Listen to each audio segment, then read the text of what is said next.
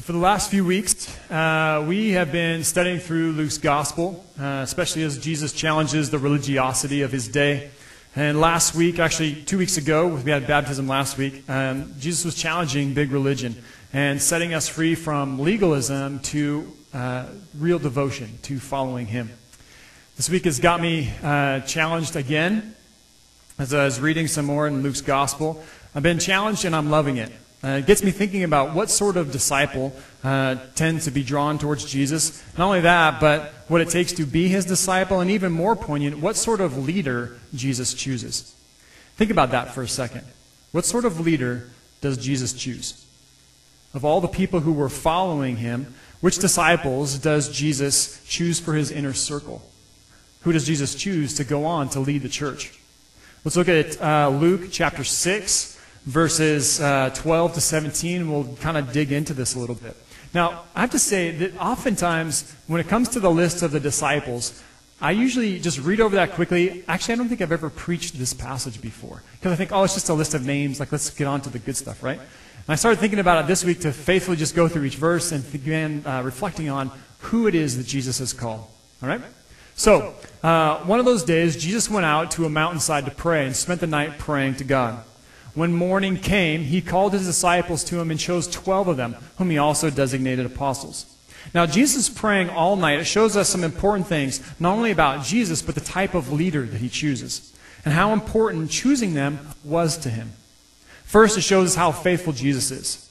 He didn't rely on what he thought he needed. I need this sort of guy for this sort of role, and I need this sort of person for that sort of role. It wasn't a group vote. It was all based on prayer. And it shows us how God chooses leaders, not by resume, not by democratic process, but through prayer. But through prayer and discernment and more prayer.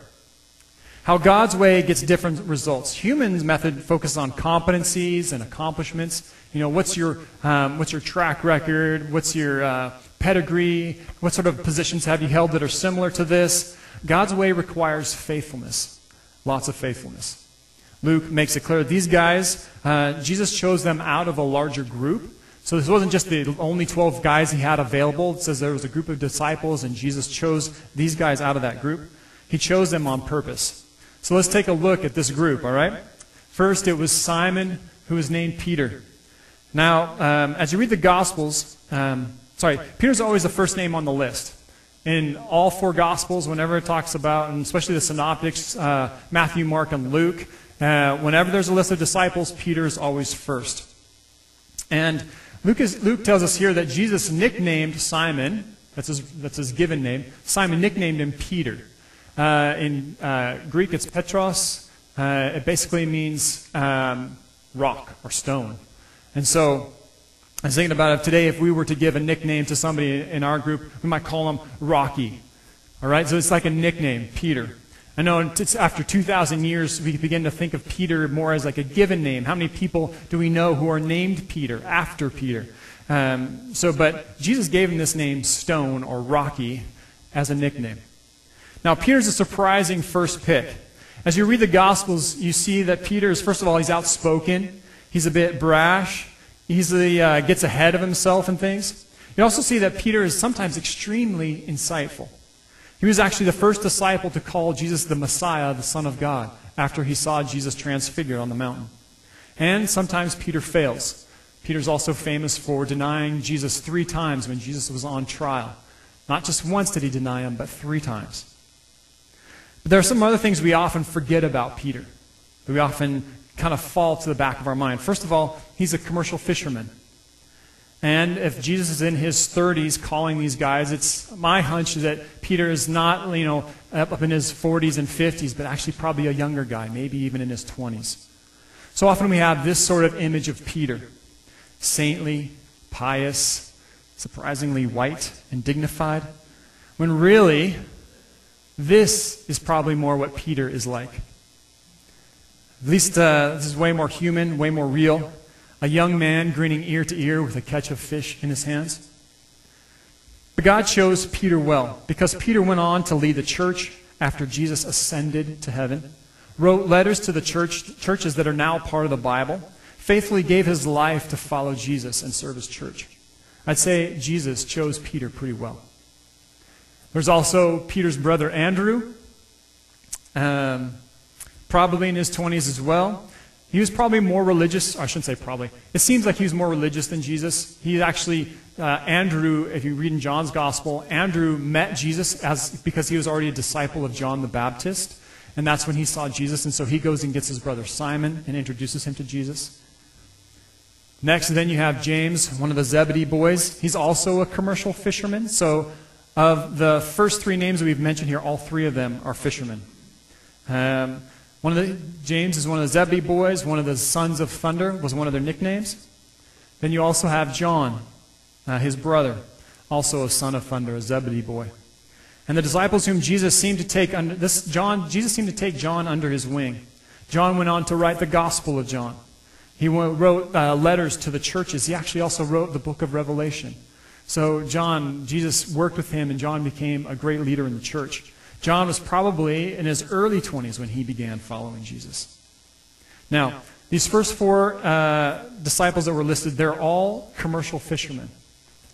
Again, less like this and more like this. Real guys. Not theologically trained, not well-trained, decades of Phariseeism, nothing like that, but commercial fishermen. Then the list goes on. So this is our next group of four, the middle group, I call them. you have Philip, and also you have Bartholomew. Less is known about these two, but again, probably young men, probably in their 20s or so. Then it says here, next we have Matthew, which, as John Ritchie mentioned a few weeks ago when he preached, also scholars think that Matthew and Levi, maybe Levi was his nickname or Matthew was his nickname, but in both Gospels, or actually all three Gospels, are talking about this guy, Matthew, Levi, the tax collector. It's funny how everybody in Jesus' group seems to have, most of them seem to have a nickname. And if you've ever been a part of a team, nicknames come pretty quickly. I was just talking with some of my friends from football in college, and they were talking about nicknames that we'd given each other.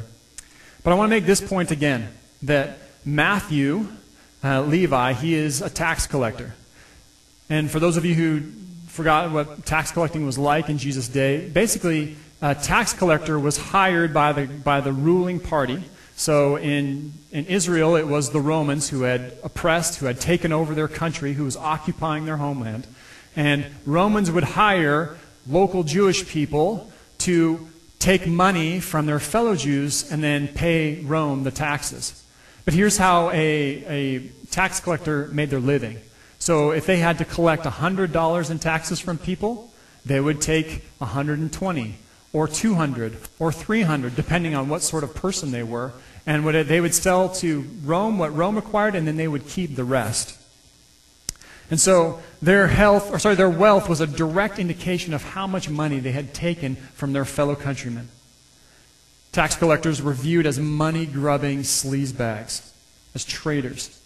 And Jesus prayed all night, conferring with God the Father and the Holy Spirit, and woke up the next morning and chose Matthew the tax collector as one of his 12. And next we have Thomas. Again, most of what we know about Thomas comes from John's Gospel. But even there, it's very little. Thomas was known as demanding to see Jesus' hands, the hole in his hands, the hole in his side. Said he wouldn't believe until he saw it for himself. Like a lot of skeptics of our time, he had a hard time with faith. He wanted to be shown. He had to be proved to him. Thomas did see Jesus, his hands and his sides, and he did believe. And he actually exclaimed, "My Lord and my God," one of the highest forms of praise in the Gospels. Tradition has it that Thomas went on as a missionary to Persia, possibly even to India. And so, too, a faithful follower. Now, these are the middle four. We know a bit less about them. Finally, we have the last group of four. I call them the extra info four. First is James, the son of Alphaeus, which is different than James, the Zebedee boy. So he had two Jacobs. Actually, sorry, two James. That's the Greek spelling. Jacob was probably their Jewish name. But not much is known about James. Also Simon the Zealot. Now again, we can only make a guess here by what is included in his name as Simon the Zealot. Zealot here probably refers to political zealot, modern-day freedom fighter if you asked one of his fellow Jews, domestic terrorist if you asked a Roman official. But think about the dynamic between Simon the Zealot and Matthew the tax collector. Apart from Jesus, they would have hated each other. Simon hating Matthew as a traitor, profiteering from his own people's suffering. And Matthew hating Simon, a local thug, constantly threatening his lavish lifestyle. And yet here they are together, following Jesus. Both chosen as lead disciples in his movement. It reminds me of how big the tent is for Jesus. How broad it is and who fits. Big enough, in our context, for liberals and conservatives, Greens and NDP. We can all fit in when we begin following Jesus first. When we focus on Jesus, our political convictions take their rightful place as a secondary issue for us. Then we have Judas, the son of James, and we don't know much about him. And then lastly, Judas Iscariot, who became a traitor. After praying all night with the Father, the Lord of all creation, and the Holy Spirit, Jesus still called Judas to be one of the 12 leaders. I personally don't think it was a mistake. It's not that Jesus, made his best decision and then was somehow surprised when Judas betrayed him. But rather so that Scripture would be fulfilled, he was chosen, and that Jesus could carry out his ultimate act of sacrifice and salvation. As I've been reflecting on this unlikely group of leaders, I realize a few things about Jesus and about following him. First of all, after 2,000 years of trying to exalt Jesus, we actually distort our picture of Jesus and his disciples and what they were really like. In a desire to lift him high, we've actually exchanged disciples for saints. We stop thinking of these guys as commercial fishermen and we start thinking of them as St. Peter with a golden halo painted above his head.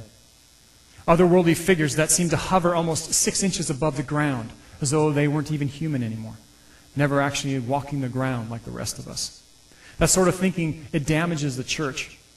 For those who can hold it together, we can start to feel pretty proud of ourselves, like we too could be disciples or apostles. The point where we start looking down on those, even people in our church who can't hold it together.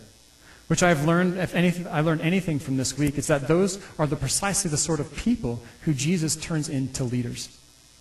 For those who struggle in life, this is the other side of the coin. They can begin to believe that they don't fit in.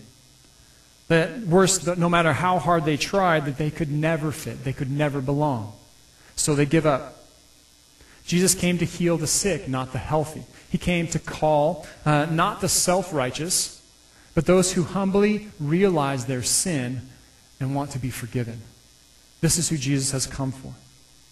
These 12 disciples are real people like us. They weren't religious professionals. They weren't Bible scholars. They weren't Pharisees of their day. They weren't even old saintly figures.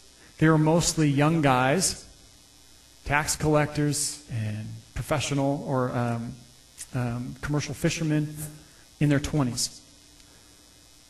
They were brash. Some were skeptical.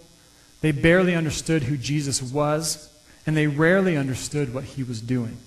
Even still, these are the sort of leaders that Jesus stayed up all night praying about. Then I started wondering, what does this say to us? What does this say to you about the sort of disciples that Jesus chooses? For those of us who've been following Jesus for a while, I hope we're a bit scandalized by it. I hope we're a bit put off by this ragtag group that he chose. But then I hope that we are humbled. Humbled like I have been this last week. For all of our years of following Jesus, all of our Bible studies, and me, worst off of all, with my quote-unquote master's in divinity, can't help but sort of chuckle as I say those words, I hope we are humbled. Sorry for the times that we have looked down on others for one reason or another who can't seem to get it together. I was thinking about this week that Jesus, as he was teaching in the Sermon on the Mount, he said, "Blessed are the poor in spirit, for theirs is the kingdom of God." Those who realize their brokenness and their sinfulness and humbly come to God asking for his salvation. So for those of us who've been following a while, I hope this challenges us a bit. For those who find following Jesus hard, feel like you don't look the part no matter how hard you try, I hope you feel encouraged this morning. Throughout the Gospels, Jesus continually calls people who need his help. This morning, we watched as he made a bunch of them into his chosen leaders of his church. I hope you're encouraged. I hope you realize that you belong. Whether you're fitting this image or failing miserably, you belong with Jesus. That we all belong here with him. Not because we have it together, which is actually more usually just appearances anyways, but because Jesus died and called us all. This is the good news this morning. As you see the sort of disciples that Jesus calls, the sort of people that he drew around him, and the sort of people that he prayed all night and chose as leaders, you begin to see how human they are, and that all of us have a place with him, that all of us can be his disciples. This is the good news this morning. Amen.